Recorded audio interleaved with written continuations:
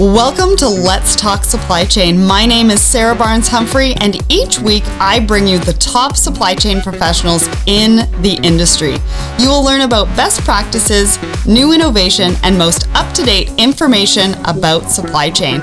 I believe that collaboration is the future of business, and I have designed this show to ensure you have all the information you need to succeed in business and in your supply chain. So this is Sarah Barnes-Humphrey of Let's Talk Supply Chain, and I am here live at JOC LogTech 19 here at the MGM Grand in Vegas with Brian Glick from Chain.io. Hi, Sarah.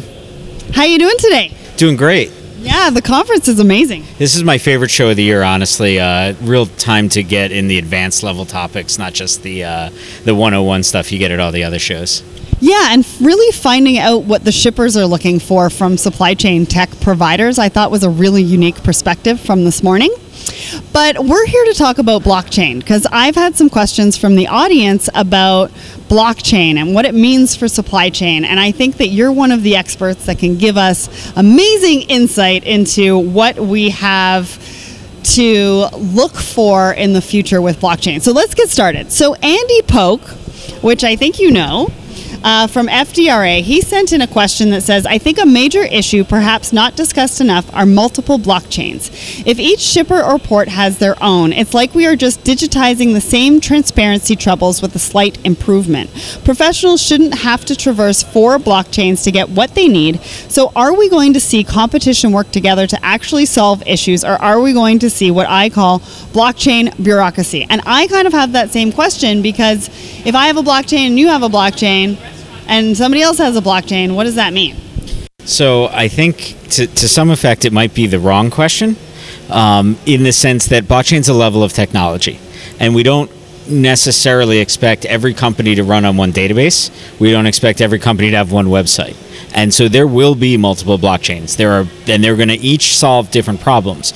So your blockchain that's going to manage supply chain visibility is going to be very, very different than the blockchain where you're going to be recording social compliance information for traceability of your upstream second and third tier suppliers, which is going to be very different than the blockchain that you're using to do freight financial transactions. Those are different purpose-built solutions on the same underlying tech stack. We use databases for all that stuff, and there will be distinct narrow uses for blockchain that have real business problems, and those are going to be spread across different things. Now, it's the job of integration layers like Chain.io and TMSs and WMSs and all the other software providers to make this accessible and usable. A user shouldn't have to traverse 4 blockchains, but a software may be calling 4 or 6 or 12 APIs to put one useful piece of information in a user's hands, and that's the responsibility of the software company to solve that problem.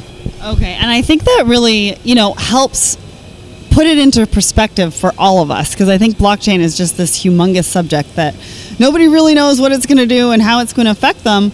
But I like the fact that you're saying that there's going to be blockchains for different things and that we're going to have to come together in an API scenario with a collaborative opportunity. So then, blockchain is talked about a lot in food traceability, like food industry in general. Where are we also going to see blockchain being implemented? So some of the big areas, contract management, whether that's a freight contract or whether that's a legal contract. So this ability, anywhere you have low trust. Right, so food has low trust because you've got lots of people and things can go wrong. Contracts are already built around low trust. The other areas that we see are trade compliance and, capturing better, more immutable data around factory audits and sort of those upstream things. And then the second area outside of low trust is where it can help facilitate a financial transaction. So having everyone on the same sheet of paper really makes handing over money easier. So but the key thing is it's not going to replace what exists in those areas today. There's already ways to do factory audits. There's already ways to pay your suppliers. What it's going to do is facilitate sort of transformative improvements to those processes, but it's not a panacea that's going to replace what's already out there. Right. Okay. Very, very interesting. And then the next one came about that says, does the current blockchain wave help us envision a cross-industry-wide standard going forward? Something like ITIL, which I'm not sure what that is, so you might need to explain that, or accounting standards.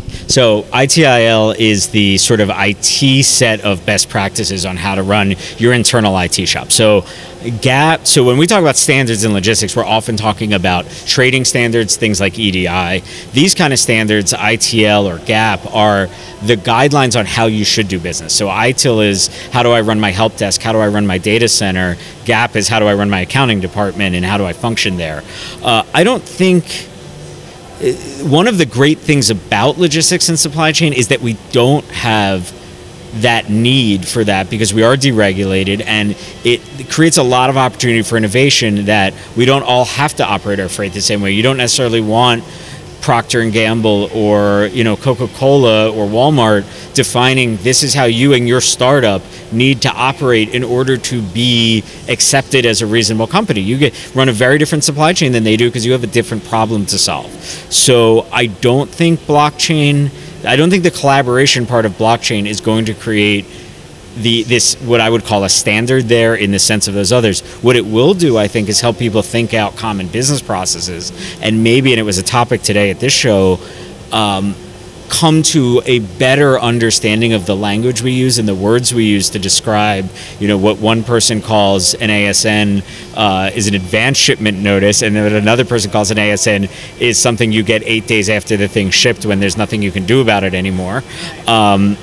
Those words, if we're all collaborating on a blockchain, we may get better at, but I don't think it's going to necessarily create a legal structure in which you have to operate.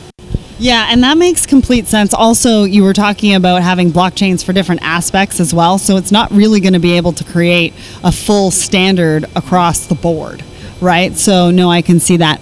And then a lot of people wonder, how secure is blockchain, right? Have blockchains ever been hacked? I mean, can we really secure everything enough that it's non-hackable? I mean, what are we looking at as far as security on this thing? So the most terrifying thing for me running a software company is that the only honest answer to security is how long can we go before a security incident happens, and how can we reduce the scope of that security incident. There is no such thing as secure, right? And blockchain has tendencies that allow it to be harder to very obviously hack a blockchain and not have it be noticed. But one of the things you have to think about is if you put information on a blockchain that is now shared with multiple computers, if you have a programmer that makes a mistake and encrypts something badly, or encrypts it using the best technology from 1998, right? We encrypted passwords in a way in 1998 that you could hack in 2 seconds right now. You write it on a blockchain, and that's confidential information, and you put it out there, well, 10 years from now, somebody's going to be able to hack that in 2 seconds. So don't do it. What goes on your blockchain that is shared with other companies should be pointers to confidential information, but do not write on a billboard, even if you scramble the words, you do not put on a billboard confidential information, because somebody will eventually unscramble those words. So I am a big proponent that the information you write out to share with untrusted parties even on a permissioned, even quote unquote trusted parties who may be your competitor 3 years from now, don't write it down if you don't want someone else to read it. So you have to be very, very thoughtful about that. Nothing is actually secure. That's a really good point, and it kind of brings me back to social media, just in general, right? You don't want to put out there something that's going to be to your detriment later in the future because nothing ever gets erased. So as a lifelong Philadelphian, we love our Ben Franklin quotes. That's our favorite thing to do. And one of his quotes is, 3 people can keep any secret as long as 2 of them are dead. And essentially that's how I think about security. As long as there's another party, it's not secure. And so if you don't want your information out there, don't put it on a blockchain, period. Wow. Well, that was amazing. Thank you, Brian, so much for joining me at LogTech 2019. Happy to be here.